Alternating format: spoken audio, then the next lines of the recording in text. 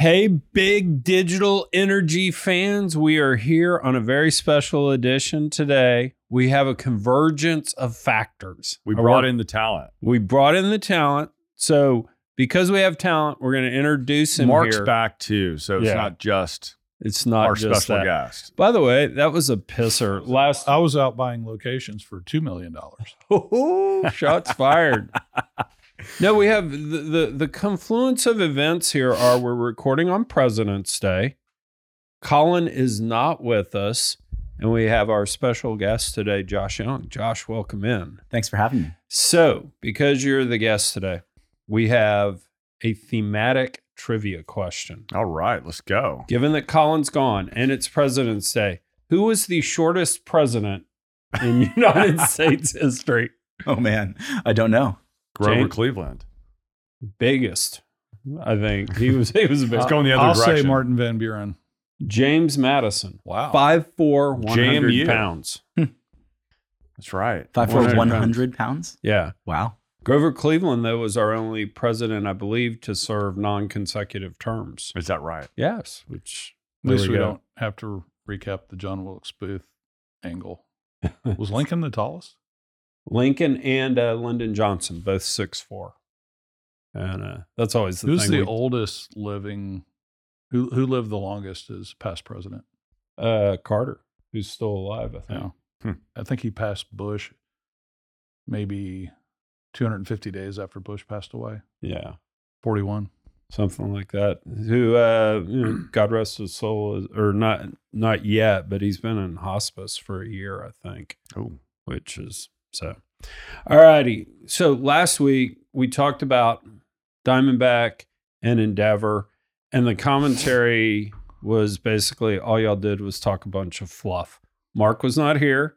We didn't have Josh on. man, it was tough. Kirk and I will sit over here on our hands, not say a word. Endeavor Fang. Hey, I love when we get critical feedback There from we our go. fans or our hating fans. Either one. There we go. I think just a basic framework or recap of the numbers, size, location, what we were just talking about, production multiples, et cetera. So I think Josh is well more Fire away. currently placed. I should have notes that actually show those on me, but it was roughly, 370,000 BOEs a day, 150,000 or so barrels a day of just oil. And that's important, and I have to look up the exact numbers, but it's important to break that out because right now natural gas prices are converging towards zero.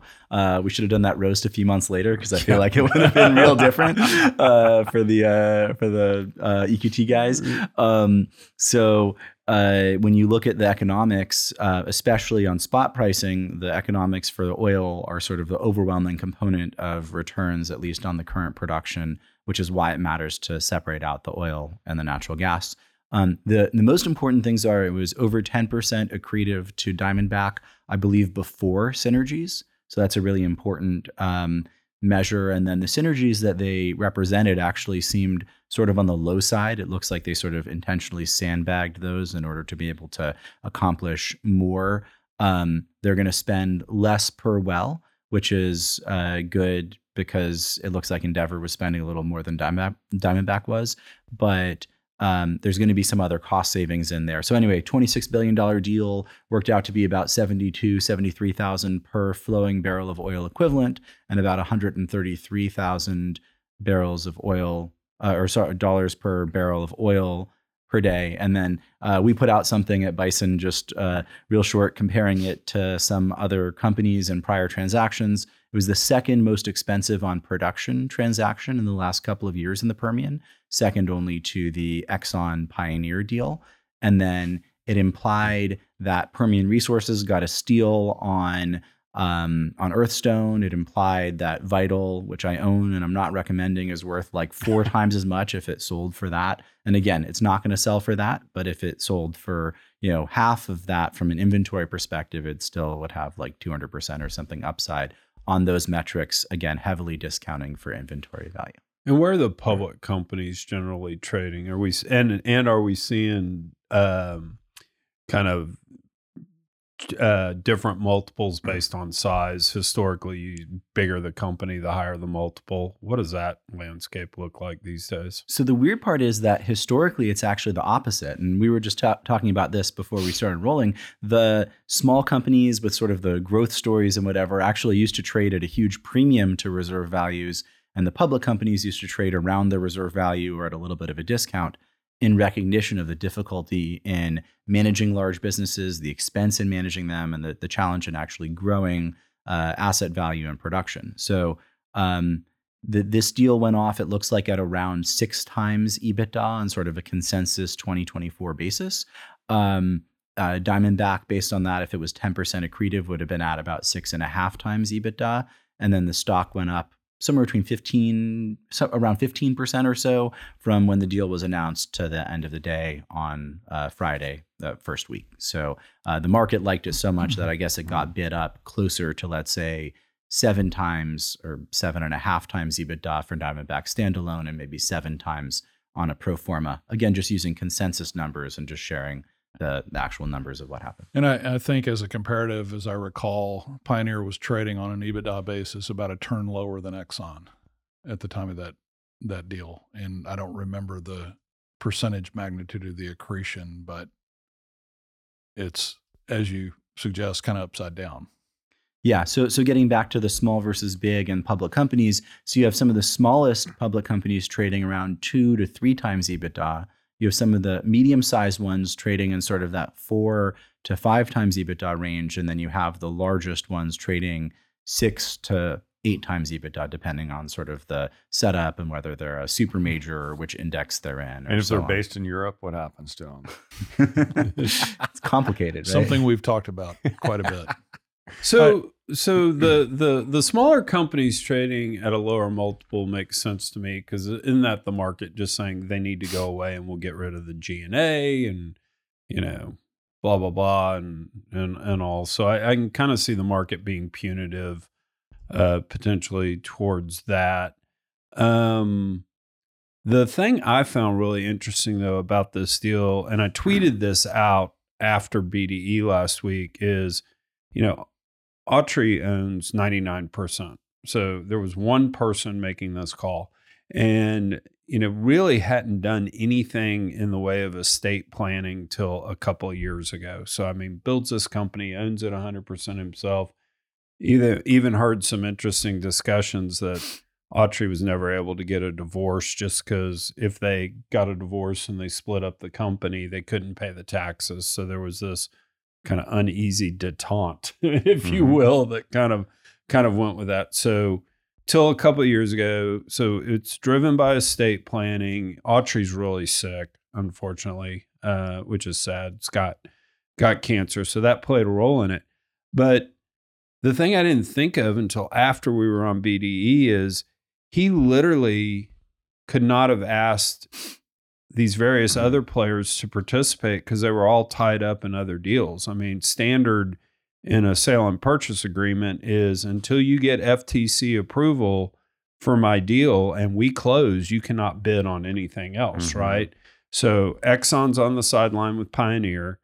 Oxy's on the sideline with Crown Rock. You got Chevron on the sideline with Hess. So he literally didn't have a cash bid, which I find pretty interesting. So I'm wondering if something comes out, there was an overriding factor to do this, or if he just wanted to do the deal with Diamondback. There was a lot of talk that he wanted the company to remain in Midland.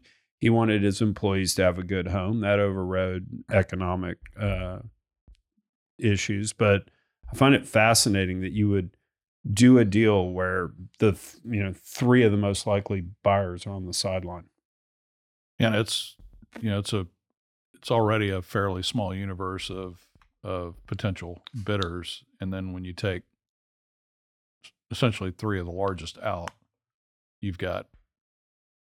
What was the old Bum Phillips line about Earl Campbell? He may not be in a class by himself, but it don't take long to call roll. Yeah, exactly. there ain't a lot. So, well, I don't want to go too far off on a tangent. I'd like to hear what Josh thinks about this, just given the huge valuation disconnect of the small and micro relative to the larger players. We've talked a little bit about really the European response or lack of response. You see these trend-setting deals. If you can call Chevron, Oxy, and Exxon a trend. What's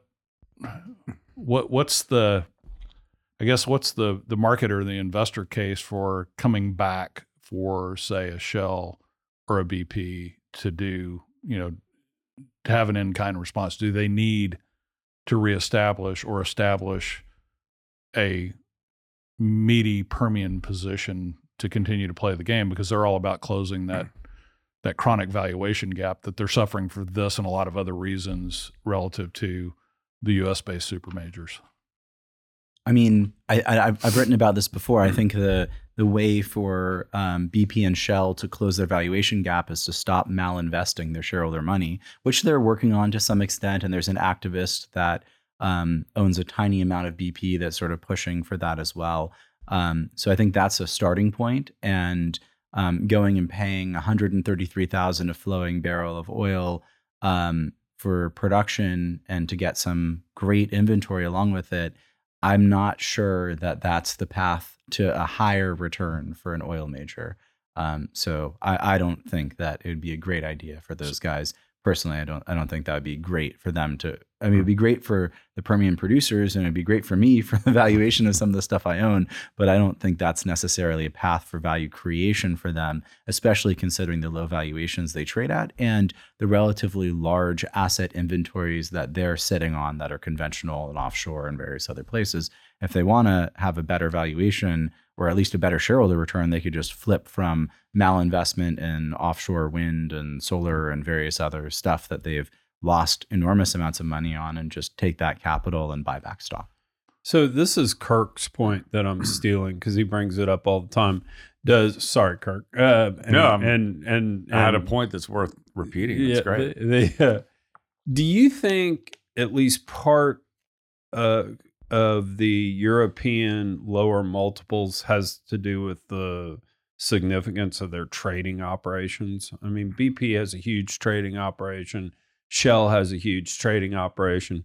Trading operations have a tendency to implode. I'm not sure how high a multiple I'd put on a bunch of traders running in and out, because you don't hear you hear about the stop investing in renewables, lower return business, but you don't hear the quit using your balance sheet for 5 cents a barrel. Yeah, I've actually looked at this. Exxon and Chevron do this too.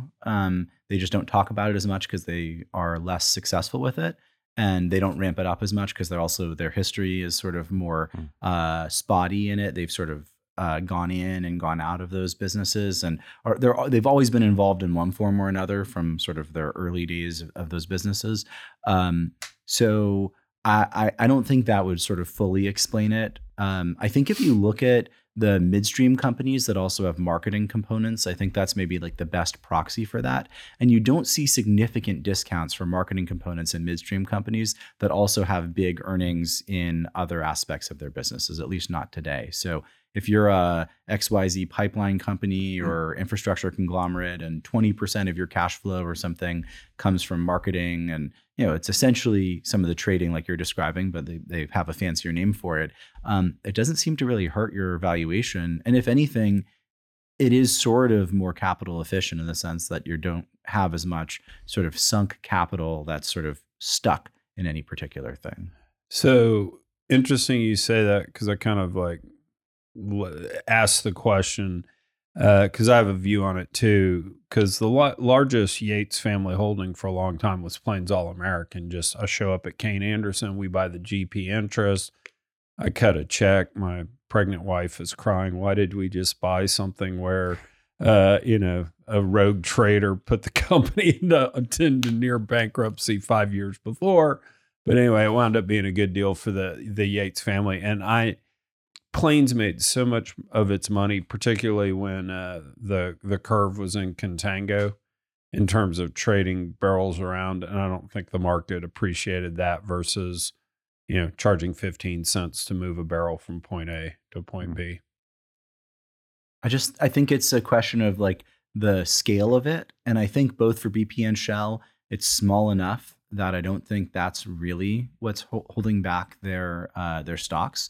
And also those earnings have been pretty strong over a multi-year period. It's not like they had one bonanza year where they made a bunch of money on trading and then lost a bunch of money over multiple years. So I think those are the sorts of things that would hurt the valuation around that. So if anything, it's sort of better in the sense like you were describing, where there's some aspect of it that's actually counter-cyclical, and it's sort of more consistent than the cash flow from many other parts of both upstream and oil major businesses. I agree. And we've talked about this as well. I think it's ill-advised portfolio allocation, particularly on the part of the European majors, and BP being the farthest out in front on, how was it put? What's the rationale by the hedge fund that's suing them? I forget the name. Why does the board and management feel that transition faster than society is transitioning, with all the crosswinds that were prevalent in the early stages of the let's hurry up and go in things like offshore wind and solar? Mm-hmm. All right, Kirk, you're our resident expert on the majors. Let's hit on that, and then I got our exit question from the Diamondback Endeavor deal. You were talking about just trading in general? Life. I mean, ran on the majors. You're our major I know guy. for CFOs, they hate trading operations in general because of the cash. I mean, you can be, you might need a quick billion to cover huge losses. But I mean, BP and Shell have been doing this for a long time. They're good at it. They know they have also. They're also trading positions with assets, so they know what they're trading. It's not necessarily something that a lot of these hedge funds are doing where they're taking a ton of risk. They're not taking that much risk, but I do think, as Mark said, it's about, well, actually, I like what you said, Josh. It's malinvestment. There's been a lot of malinvestment going on by the Europeans, and part of it is the stress. If you go over to Europe, you see the stress. You saw the stress, but now Europe's in a really tough place, as we've discussed as well. As energy prices are so expensive that manufacturing's dropped to record lows, and now they're importing, and there's a lot of issues happening, which I want to flip that at some point, because we need to talk about this extremely warm winter in the U.S. and why natural gas prices are going to zero. Is that due to the weather, and should we be worried about it? But it's interesting because we've talked about how the warm winter has saved Europe. Now we're talking about maybe the warm winter is screwing natural gas, and it'd be interesting to hear y'all's take on that. We talk our own book. Real quick, we'll go to natural gas next. Mark, the exit question on Diamondback Endeavor. Great. 5 years from now, we're reconvening this group back together. We're doing a download on the deal. What are we saying in 5 years about this transaction? I think over a five-year horizon, I think structurally prices are going to make the outcome better than I think we would expect. What that better is, I can't really peg it, but from a macro perspective, I think, in agreeing with Vicky and what she said at Davos, is that because of the underinvestment globally in exploration, we should expect that horizon of tighter markets and higher prices. It wasn't just Vicky. I've been saying this for a decade. There's been such an underinvestment in exploration specifically. Well, as I said, we looked at it for a long time, and I think it was the BP Statistical Review used to put up the scoreboard every year of what global exploration looked like. The industry got increasingly bad at it, and when they found stuff, it was usually the wrong stuff defined as gas. And the success rates were somewhat generous in terms of what you would classify true exploration success. There was a lot of developing going on, as we used to call it. So I do think there's a catch up here, and that's not a real easy engine to restart, because the vast majority of the world and the vast majority of the supply base is conventional. and that's a different technical animal and risk animal than what we're seeing. What has really filled the gap in the last 10 years, and that in terms of the wedge of growth, and that's predominantly U.S. onshore unconventional and predominantly Permian. So basically, beta outlook's great. Doubling down on beta was smart by Case Van Well, Hoff. let me explain that better. Just on a normalized basis, 4 million a location, which in the old days it was $1 per undeveloped acre, but since you have kind of a 3-dimensional asset under an aerial expanse of acreage, it's better to assign a location value on all those future undeveloped locations. I'd ask Josh, sorry to interrupt Go ahead. your lightning round of trivia. We're on a podcast, dude. or forecasting, I we should don't say. apologize here. How do you think just Location, net acre, today whatever. on a basis paying $4 billion a location, if that's the right number, what is that? How does that look projecting out into the future? What's possible and what is really, really stretching? So there's two questions. One is Chuck's question, which is what's it look like? And I think the future is better for Diamondback having done this deal than not having done the deal. I think the market reflected that already, and there's sort of a consensus. So I think there's almost no question, especially given the large equity component here and the quality of the inventory and the sort of industrial logic of longer laterals and sort of more synergies purely in operating the fields and so on. And synergies actually really being synergies. No, like I think these actual- are real synergies. Yeah, that's what I was saying. I It's thought, accretive for sure. Yeah. I thought their synergies were actually understated, which is maybe 10% of M&A. They understated it, and they say that M&A it's like one of the lowest success endeavors. Where the bankers always get paid, and they always love it and try to defend it to the nth degree. But in most cases, there's value destruction. I think it's a good question. I think from an equity perspective, it improved Diamondback's position, and it was clearly accretive. There is the opportunity cost question, which is, hey, what else could you buy? And does it make sense to pay this much? And, I think you have to look at the value of the inventory itself, because not all locations are exactly the same. But when you look at the capital efficiency around this inventory and the high declines on the production and sort of what you'd end up with if you went and capitalized this asset to get an incremental, let's say 100,000 barrels a day of BOEs a day of production, if you just let the existing production decline off, and if you look at it sort of to better understand conceptually the unit economics, you're looking at, to get 100,000 barrels a day, BOEs a day, sorry, it depends on the exact locations and mix that you're going for, but to get it down to that sort of 30% decline rate that people are estimating both of these companies are sort of their production bases are at, you're looking at somewhere in the $4 to $5 billion range, because you have to take the initial capital efficiency, let's say it's $30,000 per BOE per day by the time you're done with that first year. Let's say you have a 18 to 24 month payback, not just on the drilling, but on sort of the full sort of build out of everything. There are delays, true IRRs involved. You have to drill 10 wells on a pad and then complete them, or 20 or whatever the number is, but you're not getting that sort of spreadsheet or presentation single well economics that are shown. So really requires a lot of math. When you look at that math and you say, hey, where can I buy 100,000 barrels a day for $5 billion, let's say? There have been a number of transactions at lower prices than that, and there are a number of publicly traded companies trading below that. And then the question is, okay, how much more inventory do you need to deplete once you're there to be able to sustain that production? And can you go buy something else that has a lower decline rate that might not require burning through $4.2 million locations just to sustain production? So I think the world sort of started at this sort of question, let's say 15 years ago for oil and gas. It went completely to the other side, to the more sort of private equity-ish approach, where it's like, hey, what's the value per location? What's the capital efficiency on drilling? And then let's just sell it to XYZ big company that'll buy it for various reasons with low corporate returns.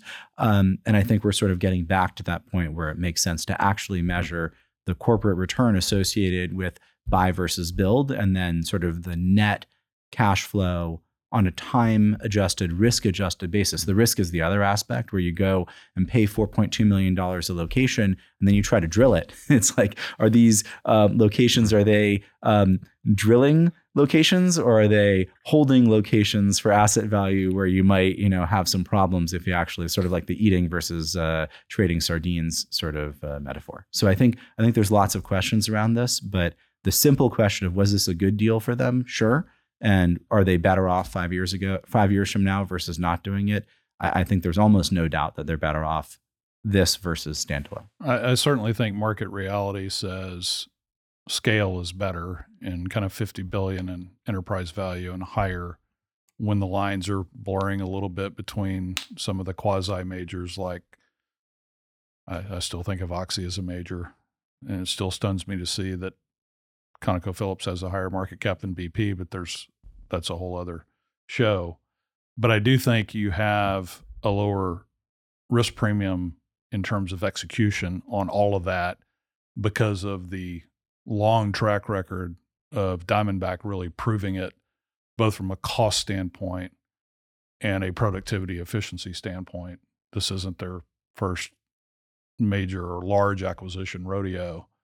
And so I do think that credential should translate qualitatively, at least, into a lower risk premium as we think about it, because there's pretty good evidence that they can get it done. This is not the first go round. How do you think about the right discount for the second half or second 2/3 of the pro forma inventory on a company like this, where you have the market attributing value, you have analysts and research firms that sell this stuff to people and get in the newspaper or whatever for it.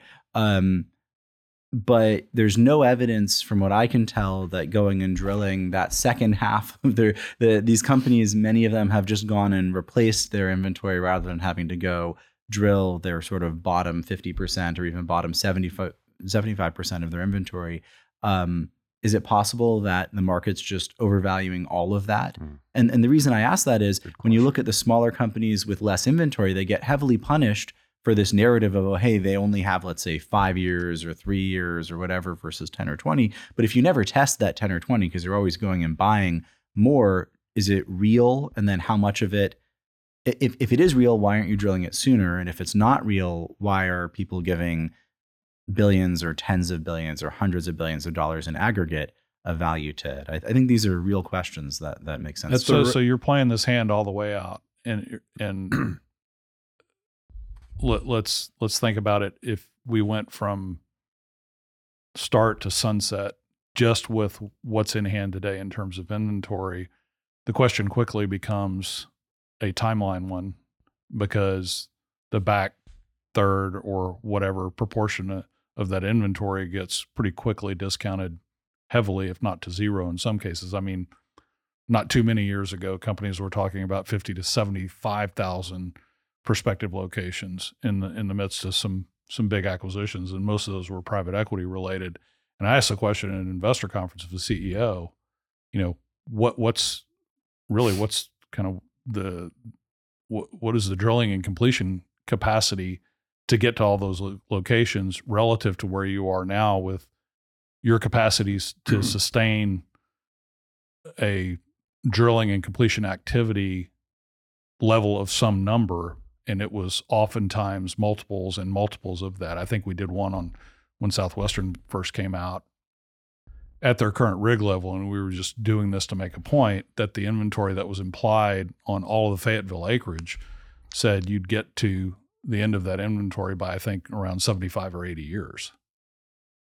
So what's the long tail of that look like in terms of value? There's one other aspect that people don't talk about that I think is worth addressing and is a motivator for this. And I'm not saying that all of the inventory companies are counting isn't good. I think there's probably a chance that some of it isn't. But there's another problem, which is that it's not really economically accessible, in the sense that there's not just a time aspect, there's also a market absorption question, where if you look at Pioneer, right, I think there's very little doubt that Pioneer had at least 10 years of great inventory. So they could have accelerated that instead of selling and taken it to 5 years and had an extra 50 or 100,000 barrels a day, maybe even of just oil in addition to the BOEs, the gas and NGLs. And the problem is, was there a market for it? Was there takeaway capacity for it? And then what would People. the people there and I think the people were there and the equipment was there and they could have got the takeaway. The problem is if you have 2 or 3 companies go and do that and try to really ramp, let's say add 100,000 BOEs a day each, you very quickly get back to that sort of pre-COVID shale bust market environment. And so if you're Oxy, maybe you're better off, even if you have the inventory, buying a Crown Rock instead of going and building your own Crown Rock with your existing high value inventory. If you're Diamondback, you're almost definitely better off buying Endeavor, merging with Endeavor essentially because of the huge equity component for that deal, than you are going and trying to build Endeavor or a mini Endeavor with your existing assets just by accelerating them. And I think that's one reason the market's been so favorable for acquirers over the last couple of years, is I think the market's sort of rewarding that view on capital allocation of going and buying stuff instead of building it. And I think that's part of what's driven these sort of higher valuations for assets. And I think that continues. And especially after, again, I love the market reaction. I think that Diamondback is a better company for having done this Endeavor deal. And I think that sort of reaction is what gets more deals done. And I think it also focuses management teams and their bankers, advisors, et cetera, on the sorts of metrics and the sorts of accretion that Diamondback is accomplishing with this. So I think it's sort of the self-perpetuating cycle. So I like it. And I think it makes a lot of sense, even if there are these questions about longer life inventory. There are 2 things here that have nothing to do with numbers that I always found out in my career.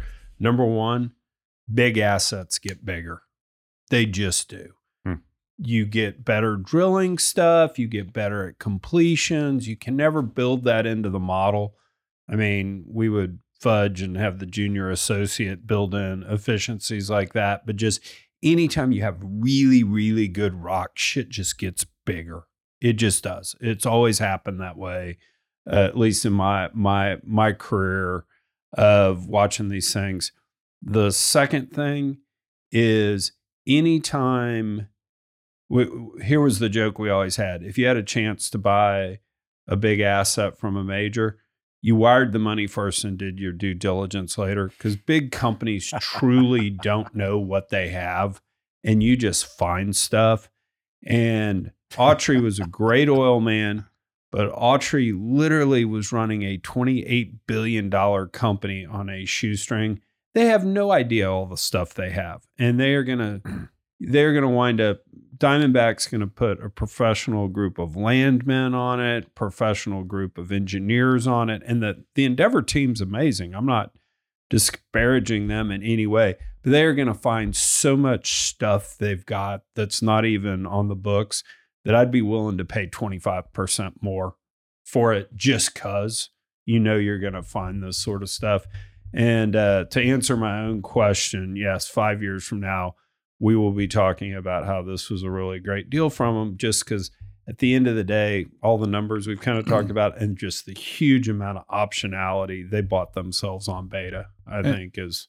And somewhat uncharacteristically, Exxon kind of led the opening round, or the shot across the bow, that, as you remember in the Pioneer call, they were talking mainly about the source of synergies being from productivity improvements, things like 4-mile laterals. But the one that I really got fixated on was this notion, whether it was apples to apples per foot or going from 2 to 4 miles, they teased the notion of doubling recovery factors, which is, that's non-trivial. And that's really not, in my experience, that's not over 5 years. It was over a time period, but yeah. But when we're talking about mid to upper single digit recovery factors of oil in place, based on all the work that's been done in the last 10 years, and as technology has really accelerated, the limit to reservoir physics suggests that the level of complexity and the level of technical sophistication and technology sophistication, I think we're going to have to see to affect that. Even if it's 3 to 5% more, that's just a gigantically difficult thing to execute on. And so there's a joke about that, which is that on a cost basis, if Exxon were to double its dollars to barrels productivity in the Permian, and this is from like the service providers and so on, it would just catch them up to the average. So right. I think it's one of those things you want to pay attention to who's saying what. And if you look at the old reports out on drilling productivity and days to drill and complete a well and so on, Exxon's been in the bottom decile. They've been improving, so they're getting closer to that sort of average. So I would be very hesitant from the short guy talking about dunking. Like you want them to, maybe they need to be like average before they get. It's kind of like when we talk about the baseline for a degree and a half. Why did they pick 1850? Yeah, exactly. It's the lowest point. Yeah. And heck yeah. I'm just saying from a messaging standpoint, I know all the pre and post XTO and why Shell ultimately left the Permian. And you look at some of their comparatives and they talked about, how they were moving into upper quartile and decile in terms of drilling and completion cost performance and productivity and IPs and things like that way back in the day. When they first got started in this shale sweepstakes games, and they were still far behind the best in class. All right, Kirk, you're up. Good. 5 years from now, what are we saying about the deal? I mean, I'm looking at macro trends and saying this is going to be a great deal overall because the world needs a lot more oil and gas. So, and the Permian is some of the best dirt out there. So I'm playing long game. I think energy prices are going to sustain. I mean, we'll talk about gas here in a second, but so not a dissenting vote, but we'll have BRV on to give the dissenting vote at some point. Kick us off on natural gas. But first of all, I want to just say a statement. I tweeted this, and I'm convinced, and I'm doubling down.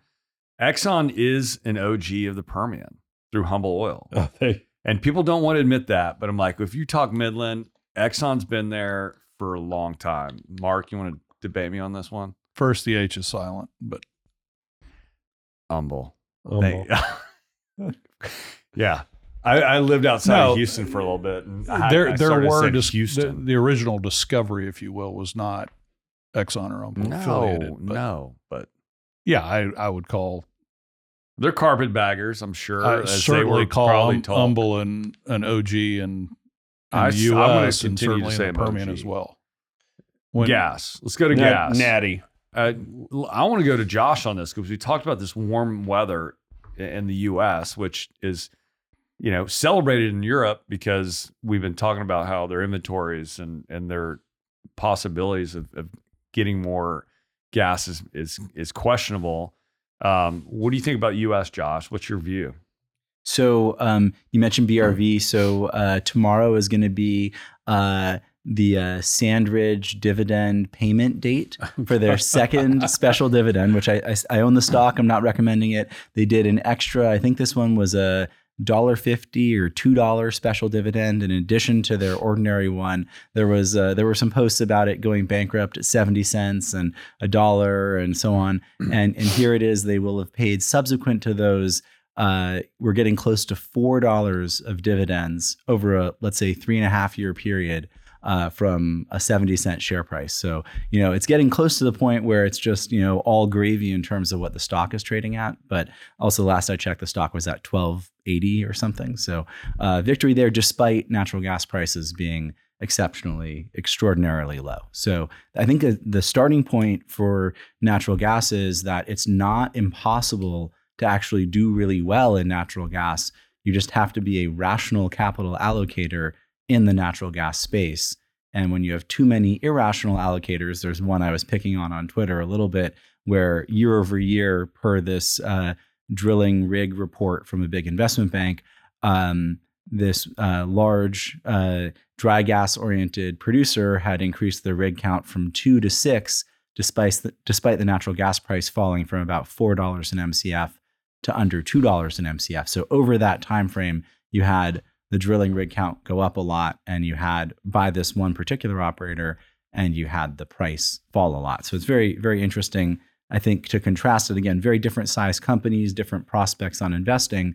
But I think in the end, you get sort of measured. I run a fund. My fund gets measured based on how I do, both on an absolute basis and relative to the benchmark. And I think it makes sense to measure these companies on their performance. And frankly, like drilling more into a lower price environment and actually way below their stated cost of supply, they show to get the return that they want.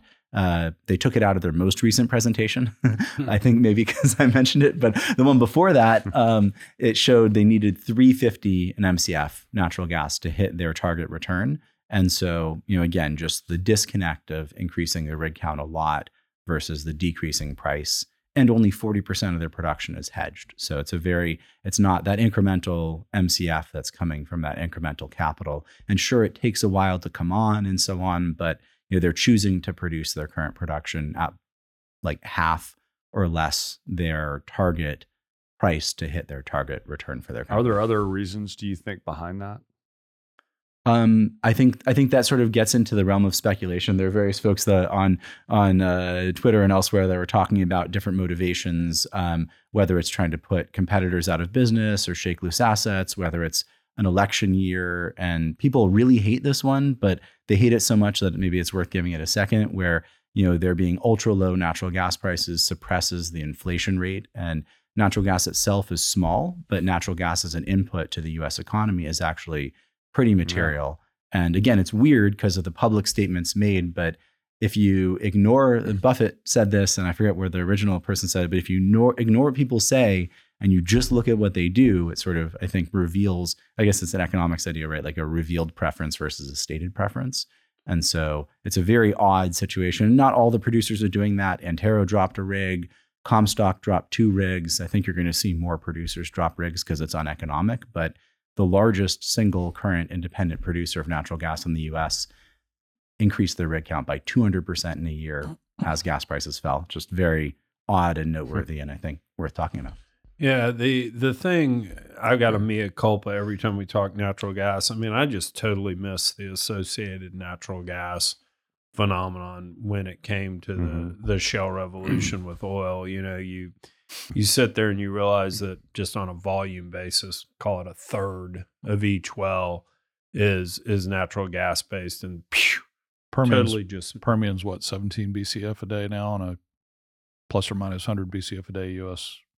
Yeah, and growing rapidly. Production, and doesn't give a shit. To your point earlier, talking about Endeavor, it's worth nothing. Who cares? This is just an anecdote, but I talked to someone on the family office side, and they do a bit of private investing in the E&P space, and we were just catching up, and he said, "Hey, by the way, we just completed and IP'd our 7th well in the program." I don't know how big the program was, but when you hear numbers like 25 million a day and 2,000 barrels of condensate a day and all the stuff you really don't see, at least, or don't hear about in the discourse, and think about how many more examples of below the waterline, it reminds me, and the public guys that are out there in the industry who have in some cases shown the counterintuitive week over week gas directed rig count goes up, and we continue to kind of push this thing lower. I know it's not perfectly contemporaneous, but reminds me of one of my former colleague's favorite quips. He said, "Not only did we shoot ourselves in the foot, we emptied the whole dang clip," which is what the industry, at least from a high level of the optics, appeared to be about. But, associated gas, I think, for those of us who think about things like that and rising GORs in the Permian, I never expected it to become the juggernaut it's become. That's a huge percentage of overall gas production. That's essentially a byproduct. LNG export ban, if you will, by the administration have anything to do with it, Kirk, or just way more supply? That's a question for Josh, and probably another question for, we should get some traders on the show as well. Because it did seem coincidental that, lo and behold, we're going to put a ban on potentially looking at new LNG facilities. Well, that's been that's sort of been the main storyline around from the political class.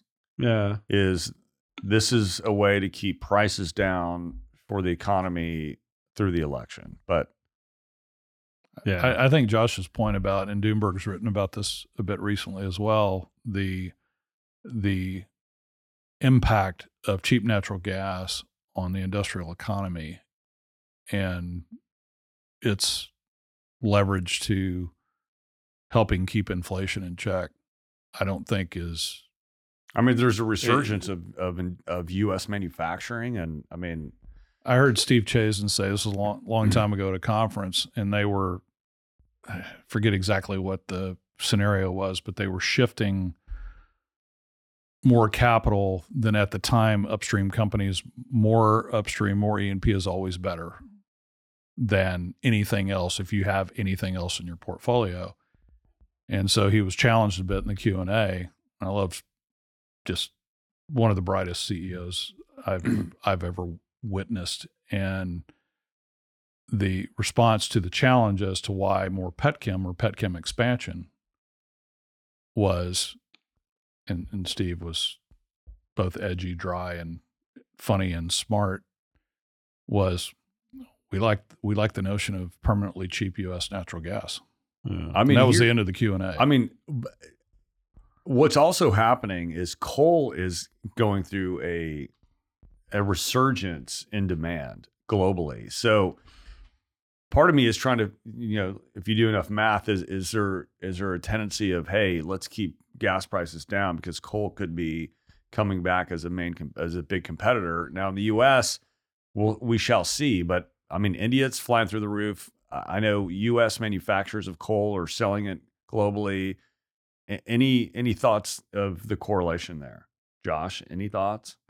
Sure. So, I think it's really interesting in terms of the resurgence of coal. I posted something today about just the Our World in Data. Just when you look at how much energy consumption is growing in the world, there's no energy transition. There's just energy consumption expansion. We're just absorbing all of it.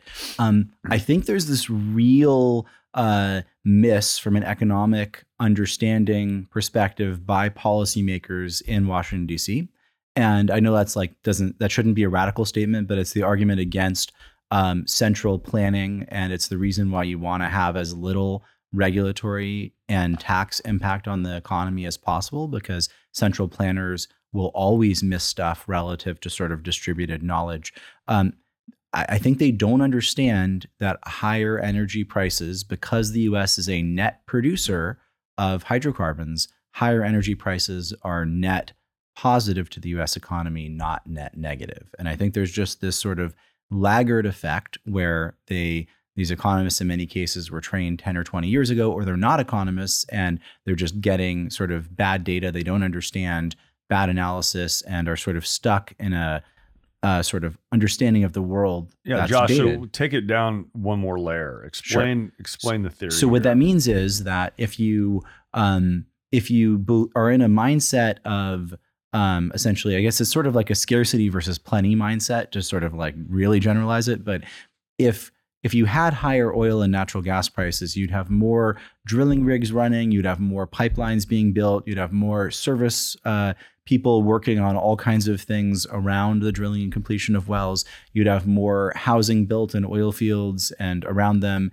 You'd have more royalty payments with people going and spending money on using all of that. You'd have way more tax collection, which could then actually be used to fund some of the government expenditures. And you'd have additional expenditures in places where oil and gas are produced. Frankly, you'd also have it in places where they're consumed, because there are taxes and so on that as well. And so when you look at the way that sort of the U.S. economy has developed and the way that modern economies have developed, there's been this sort of tendency to overweight services and to overweight sort of technology and sort of transactional economic activity, which is what the GDP measures. But there's also a sort of real component to it, not just inflation adjusted, but actually manufacturing driven or other sort of product supplied. And when you look at it from that perspective, it's even sort of more important to have various manufacturing or even sort of digital manufacturing equivalent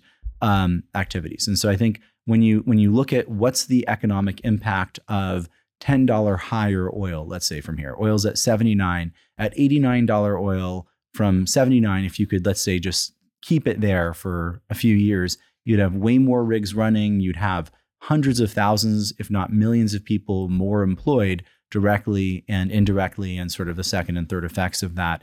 And so that's real, versus if you look at the negative aspect where you'd have people spending an extra, let's say $3 per time they go and fill up their gas at the gas station. So you're saying that money multiplier effect benefits a lot more than the cost to the ultimate consumer of higher prices. Yeah, I mean, it's not even close. It's like radically higher, and everyone is so caught up in this world of like the government supposedly creating economic growth, and forgets that economic growth is always, and wealth is always created by individuals and small associations and groups of individuals, and then is sort of collected by the government rather than created by the government. And then, the government redistributes stuff and takes stuff. People and, the private sector creates it. And I think when you remember that, and then you look at the economic effect of producing incremental supplies and just the benefits of higher prices of those supplies that are produced here versus the negatives of the higher price on the consumption of those, again, it's just, there is that multiplier effect. Even if there weren't, even if it was just a 1-for-1, because we're a net producer of these things versus a net consumer, there would be a positive economic impact. But because of the multiplier, like you said, there's actually a huge economic impact, which is a reason to talk about it, because these guys just they're clearly not updating their economic models. In many cases, they may actually not care, or they might prefer less economic growth in order to punish people in places that are sort of viewed as politically undesirable. Great take. Great take. No, that is a great take. But it's the whack-a-mole. You basically have, in effect, like you just closed with, your political support is anti-hydrocarbons, and boom. So you have to serve that. I don't think it's necessarily higher gasoline prices. It's the rapid change in gasoline prices that generally drives sentiment. And so if gasoline prices go up pretty dramatically in a short period of time, people get pissed off. You're having to deal with that. Same with home heating and the like. When you see kind of the rapid change, when it flattens out at a certain rate, people just get used to it, and it kind of dies down. So it's juggling all that, I think, that drives government behavior as opposed to your point of being thoughtful. And so I think it's a bit misdirected in terms of how the political opposition characterizes it, because of the huge overall net positive economic uplift. You think about what highly developed nations, particularly the U.S., in terms of we have all this income and wealth uplift. The proportionality of our own individual energy costs is much less. And so it's not as acute, not as front of mind in terms of an economic issue. And if you look at, if we create a scarcity, and we've seen a little bit of a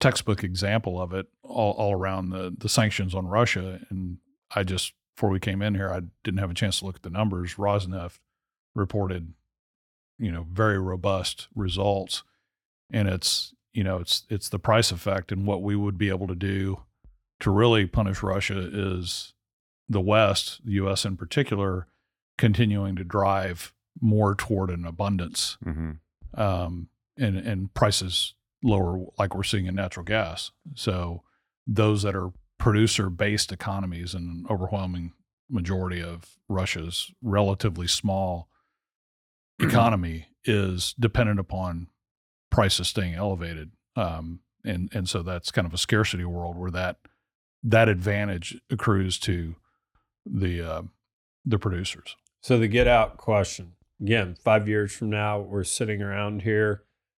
Mark, rapid fire round. What's the price of natural gas? NYMEX. 5 years out? 5 years out. I think between 3 and 4. 3 and 4. Where are you, Kirk? $6. $6. $3.50 plus inflation. $3.50 plus inflation. Which will be $6. So Yeah. we're on the same page. The needle. Yeah, exactly. I like that. I think at the end of the day, there is a permanent cap on at least my lifetime on natural gas at 4. So it won't be above that. Just Yeah. given that we can turn it on if need be. So, Yeah, we used to say, and this was more about reservoir characteristics and fluid mobility. Gas is easier, oil is harder, bigger molecules, more complex, harder to mobilize and move. But the gas potential in North America is there's just so much in the Arctic and on the North Slope, and things that today would Western be Delaware uneconomic. Basin's all is all natural. I mean, there's natural gas. There's if you 35 wanted to drill. TCF sitting in the gas cap at Prudhoe Bay that just goes in a circle. So All right. there were some analyses, I think last year or 2 years ago, where they were arguing that Henry Hub would converge with JKM and TTF. The U.S. natural gas price would converge with Europe and Asia, and that there would be sort of this huge revaluation up. And I think it just didn't. I think it didn't appreciate the relative abundance, even if you accept that, hey, like the core of the Marcellus and maybe even the core of the Haynesville is somewhat depleted. It sort of doesn't matter, because by the time you get to, let's say, $3.50 or $4 an MCF gas, you can go to that tier 1 and tier 2, and there's a lot of it, like you're And saying. we'll do a whole podcast later on this, but just the refusal of the United States to ultimately just build things like pipelines into Massachusetts and more LNG. But TTF stuff's has gonna fallen leave it. 22% this year, which, I mean, it's not necessarily, they're not ever going to converge. I don't see that, but it's definitely having an impact. And They're the both frame, collapsing. They're one, absolutely. One last point in the framework of the U.S. LNG pause, which is potentially a structural issue if it becomes permanent. We've seen a number of examples in the immediate aftermath. We talked about India has an objective to double their coal production by 2030. Pakistan said last year, because of all the difficulty they had buying LNG, that we're going to quadruple coal-fired thermal generation.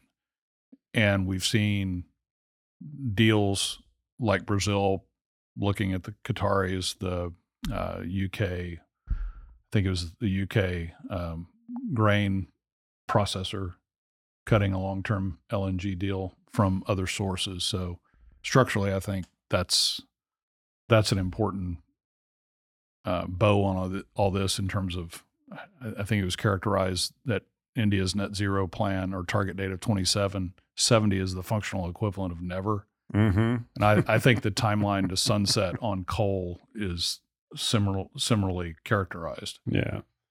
All right, Mark, real quick. John Arnold joins the board of Meta. Colin is celebrating because this might be the way that he's going to be able to get it out. And what do they call jujitsu? Grapple with Zuck.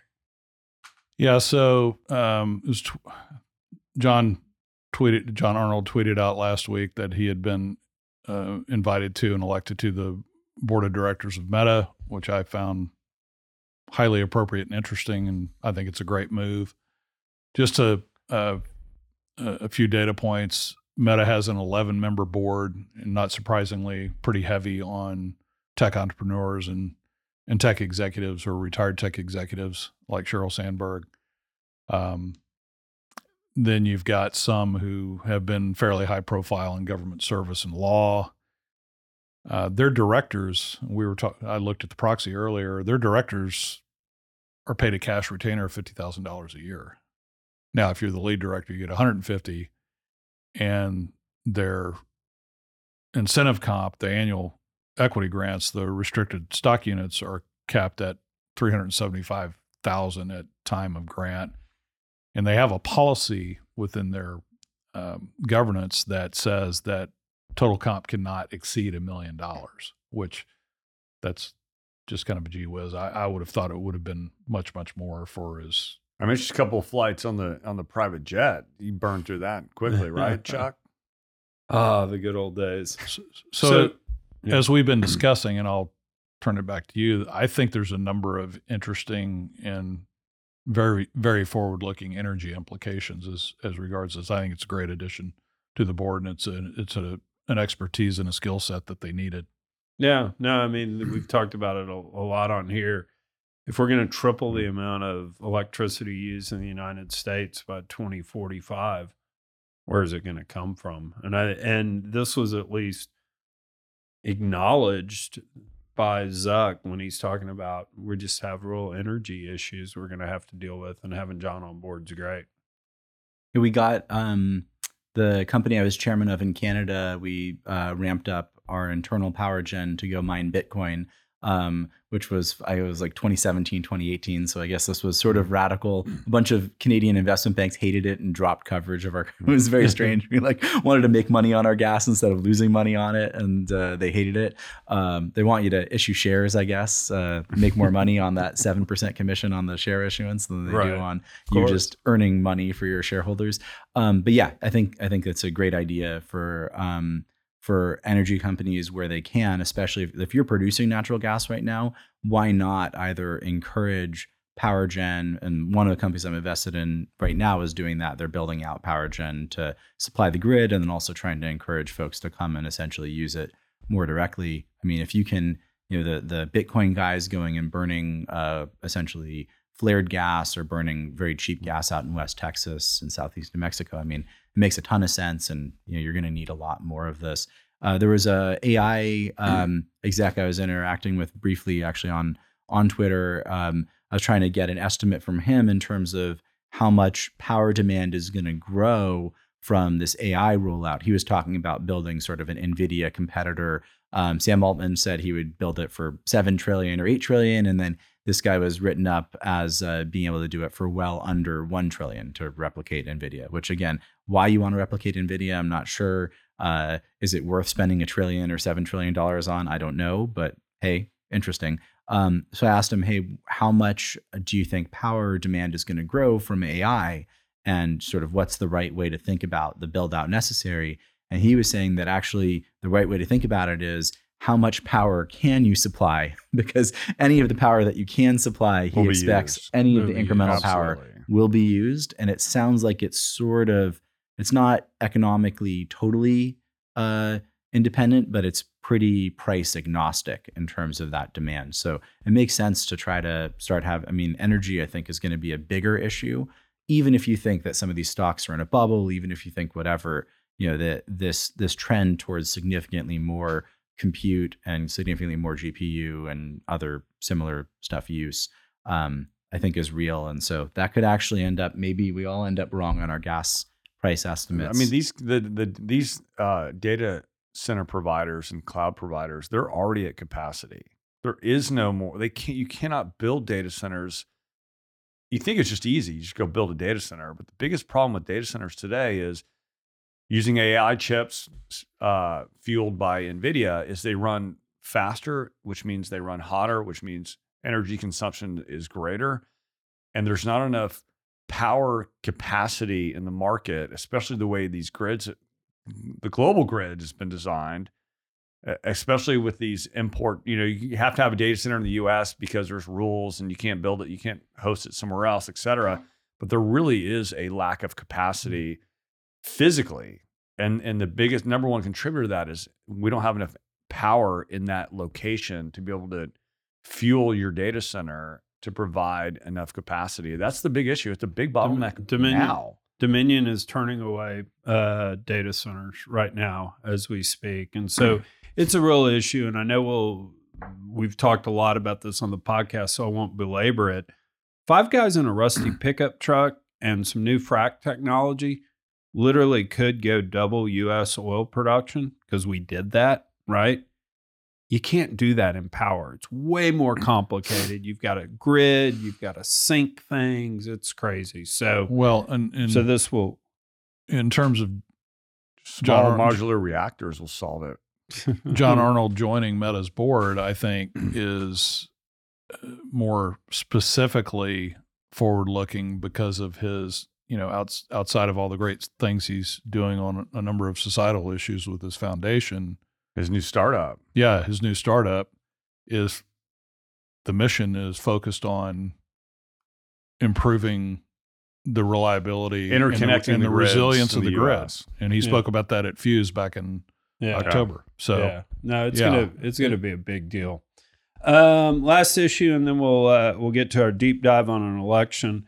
Cannot stress highly enough that every person on the planet needs to watch Mike Benz on Tucker Carlson. You don't have to like Tucker. You can hate Tucker. In fact, I think Tucker may say 10 sentences in the whole hour. But Mike Benz worked for the State Department. He was head of the cyber unit within the Department of Homeland Security.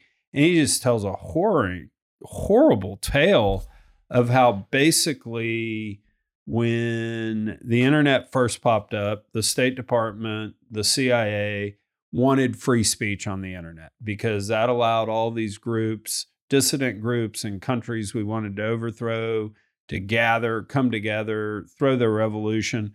And we really pushed that.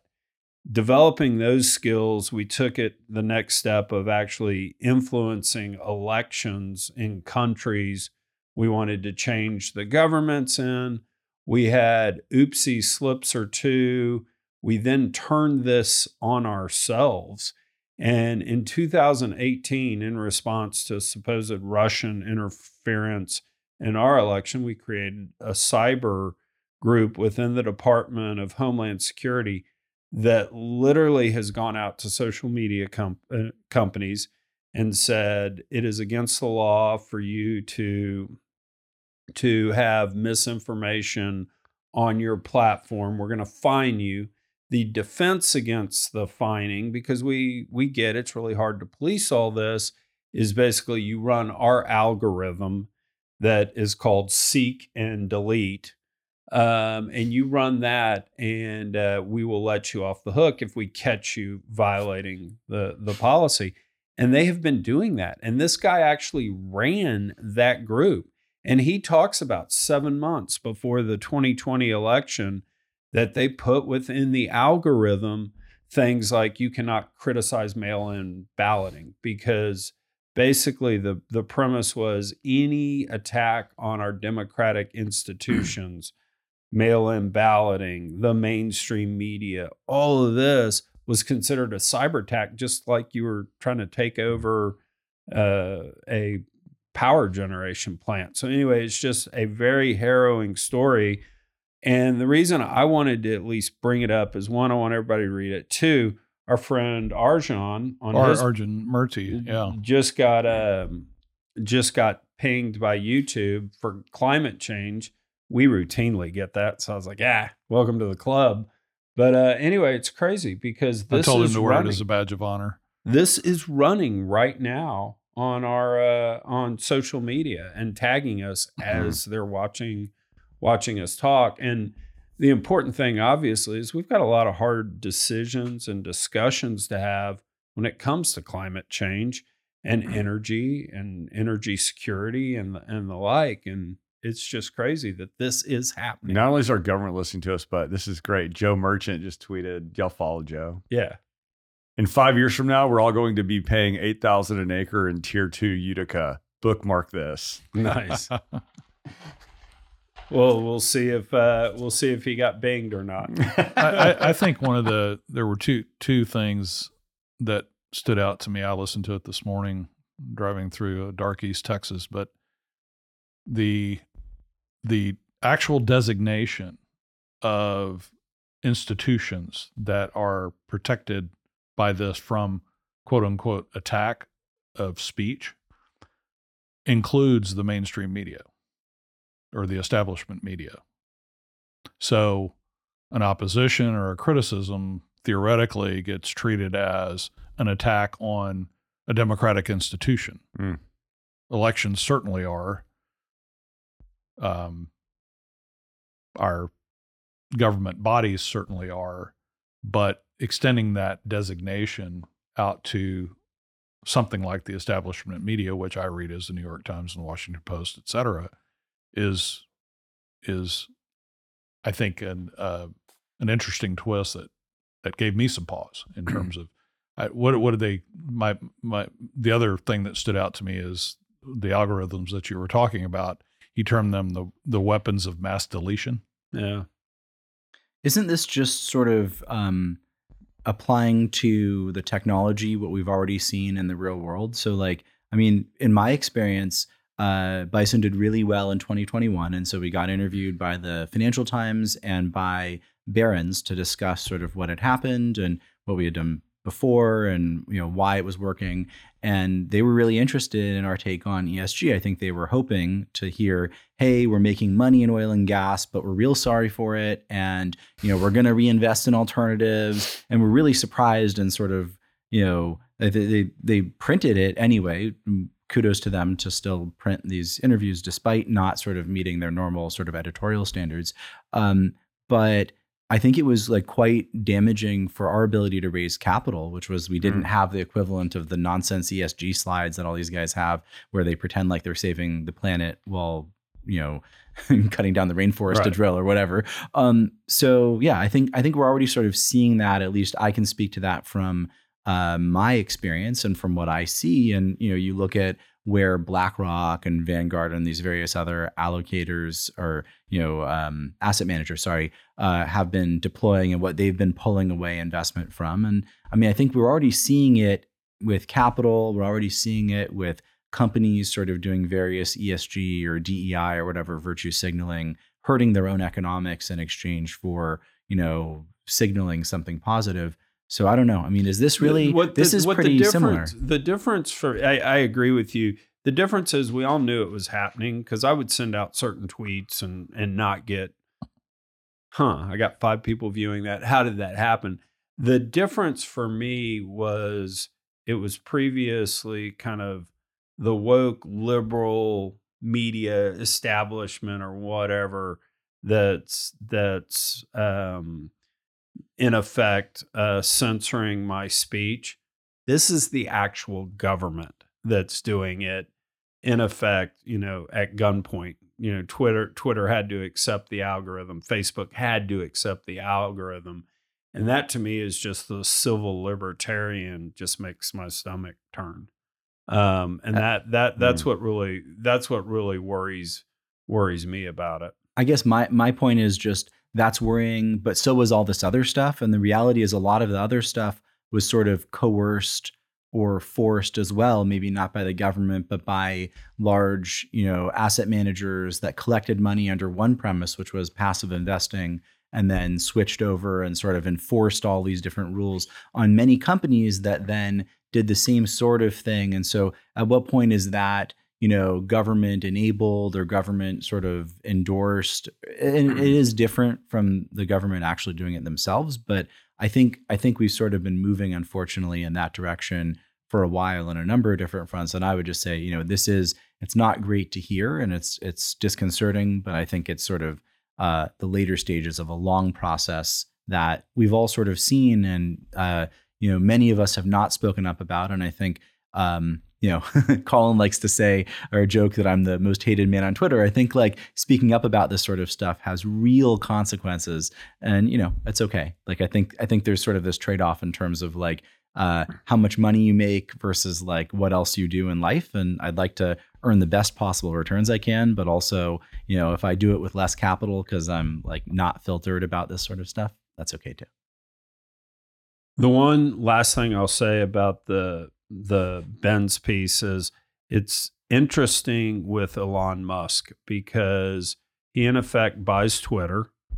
He's the richest man on the planet, but the military industrial complex that's kind of driven this whole program by the CIA, eventually winding up in this cyber unit, they're dependent on Elon. I mean, Starlink is real. He's putting satellites up into space with his, Tesla being part of the green revolution and the like. And so there is an uneasy detente trying to be settled right now with Elon on this. And I think we saw his response the other day when he was sitting there talking and said, fuck you, right? And so this is going to be interesting to watch. All righty. I'm off my soapbox. Let's do this. So Josh, one of the things we've done on BDE is we viewed this as the year of the election. Supposedly 2 billion people are going to go vote on the planet this year. And what we've been doing is at the end of each BDE, we take one of the elections we look at real quick. We've talked about Congo. This week, Pakistan. So they had elections on February 8th, and just to kind of level set, fifth largest country on the planet. They have a bicameral parliamentary federal structure. They vote for the lower house, which is called the National Assembly, 336 members, 266 of those are elected, 70 seats are reserved for minority and women candidates. Ultimately, the National Assembly votes for the prime minister. So what's been fascinating about this is the winner, the PTI party, was founded by Imran Khan, who Mark informed me this morning is like the Michael Jordan of cricket in Pakistan. Yeah. A big, huge deal. He was the 22nd prime minister of Pakistan from 2018 till April of 2022. He's been in jail during this whole election. He was arrested last year on charges of corruption and leaking state secrets. So we're highlighting this because we want to highlight something that has to do with energy, but I wanted to point these things out. This is the first election where the party that's winning was not backed by the military in Pakistan. So that's going to make it pretty interesting. The second thing that was pretty fascinating is 40% of folks in Pakistan can't read. And so the way you would run as a political party is you had a symbol. And so you'd go to the ballot and vote for the symbol. PTI, I believe, was the lion, was their symbol, or the tiger. And anyway, the Supreme Court stripped them of their symbol. So PTI had to run as independent. So you actually had to be able to read the ballot. But this is what's crazy and what I wanted to point out. The PTI was very aggressive in their use of AI. Basically, Khan, sitting in prison, would write these speeches out.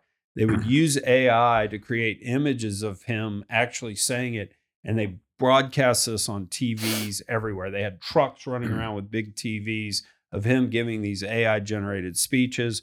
They had AI-generated robo phone calls that were his voice, and he, from prison, was able to win this election. And so I think of trends we're going to see in the year of the election is the role of AI on these elections. But I think the punchline of this whole thing, and the reason to bring it up, is you're potentially going to have a guy who's sitting in prison, whose elected leaders aren't being allowed to be seated in parliament, being stripped by the military. You're going to have this, best case, you're going to have an uneasy electorate if this guy's not prime minister, or you're going to have an all-out revolution in a really big area in a nuclear power that's kind of sitting in between 1/3 of the world's oil production, right? The Middle East and Russia, they're here in Southeast Asia. And so this is just something crazy to watch. Given that level set, I will say from just long personal knowledge and study of Pakistani political history, I was there for a couple of years as an expat in the mid-90s.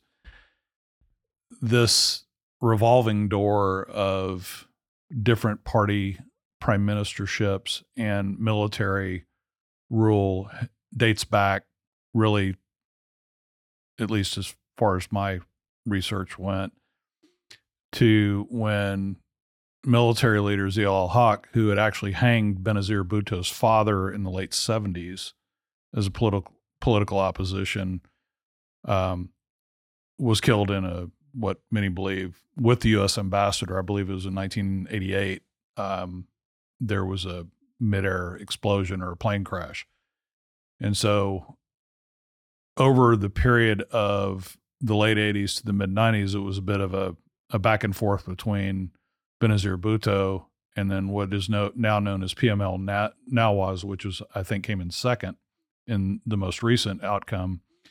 Nawaz Sharif was either in the prime minister's seat or he was in exile. And so I would say that Imran Khan, as the prime minister who lost the no confidence vote, there's nothing new about corruption charges and jailing or forcing prime ministers who've lost the prime ministership to go into exile. So you're either in exile operating a remote campaign headquarters or you're in prison. And what's made it different is now the populism has an immediate and instantaneous voice and distribution in the form of social media. Interestingly, Saturday, and this had happened a number of times in 2023, Twitter went black, and it is still offline. In fact, in Pakistan, right around the time that, because I can assure you, it's up and running right now here in the U.S. because we got some great stuff going on. Right around the time Imran Khan was jailed, they had the longest Twitter blackout, I think, of all the blackouts, and it lasted a week. So it's going to be interesting to see what happens, but they will, they don't have the same protections, at least the populists who are going to be clamoring and protesting. They don't have the same protections as who? As the military. Oh, yeah. Those with guns and power. And usually, since that time he lost the no confidence vote, I think it was in 2021, Imran Khan lost the no confidence vote. There's been a caretaker prime minister who was actually Nawaz Sharif's brother. I mean, who knew? Yeah. It's gonna. All of this is not to watch. All of this is not unprecedented, except for the communications aspect in the form of social media. It doesn't sound anything much different than our own politics. And actually, the winner being unsupported by the military this time. You tell me how that sounds any different than what we have in our own country today. Josh? I think the most interesting part I heard in all this is that he won from jail.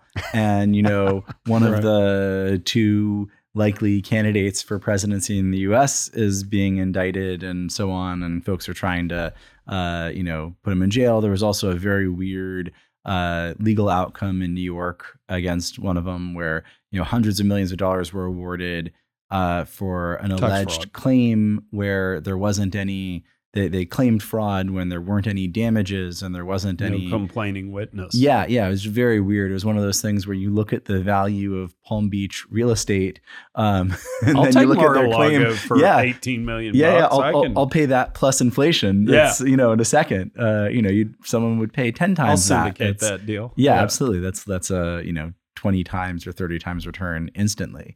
So crazy. I think that sort of frame, like you're saying, I mean, it's sort of, there are these parallels, and it's a horrible world where, one, where these sorts of terrible things are happening in any country, but also two, that there's this parallel to what's happening in the U.S. Yeah. Well, they saw what happened. And I think the most, or the highest profile example of this statecraft of using social media and using, cyber warfare, if you will, to allow the populist opposition to affect what we're looking for, which was an overthrow of the existing government, was the Arab Spring in Egypt. Yeah. That's when this really, I think, demonstrated in a very high profile way. And there was a series of those type things happening around that time. And then was it 2014 with Russia and the Crimea, and I forget I think 2014. Yeah, because Georgia was under Bush, Crimea was under Obama. Right. Yeah. And that's part of like how you what Ben's discussed was really the turning point for when things started to, okay, we're going to use this domestically. Yeah, crazy. Josh, thanks for coming on, dude. Thanks for having me. having you. I thought it was going to be more explosive, like controversial. You're going to throw some bombs out, but no way. Production math, I don't know. Transaction values, I don't know. In certain circles, those are very controversial, but I don't know. I feel like these things, it's just, there's not really that much sort of new to say about these things. There's so much analysis that's out there. And I think the big thing is just, this emperor has no clothes around these high valuations on the largest companies with sort of the least opportunity to have outcomes that are different from consensus, which just, is so different. And, maybe it tells us that we're still at the bottom of the cycle, because what were the ones we were talking about, Gasco and the various other sort of tiny companies with the crazy valuations. We don't have those right now, maybe so much. So maybe there's a setup for the next set of small companies. So let's say I put my life savings on a roulette table, and on that roulette table are a bunch of names of oil and gas companies.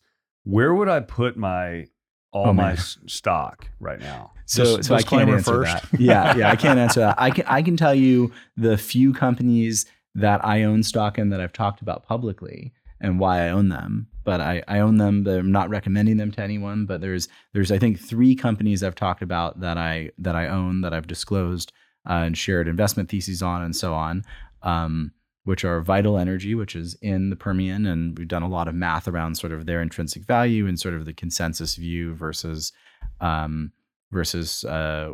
our sort of variant view is on it. And a lot of it's just pure sort of production math and doing a discounted cash flow analysis and reserve math versus the sort of negative, like less mathy, less detailed perceptions of them. And then Sandridge, which we talked about already, where they've just been paying massive dividends. Keeps on giving. Yeah, it's unreal. Like if someone listening to our show wanted to reach out and find you because they think that they want to invest or be part of, or yell at you, where do they find you? Call you an idiot. So yell at me. I get plenty of that already.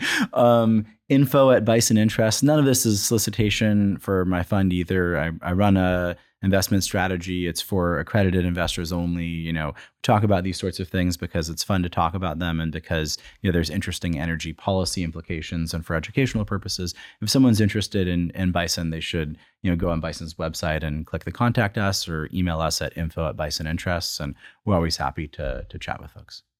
Dude, what a pleasure, man. Thank you. Yeah, thank you guys for Thanks having for us. coming on.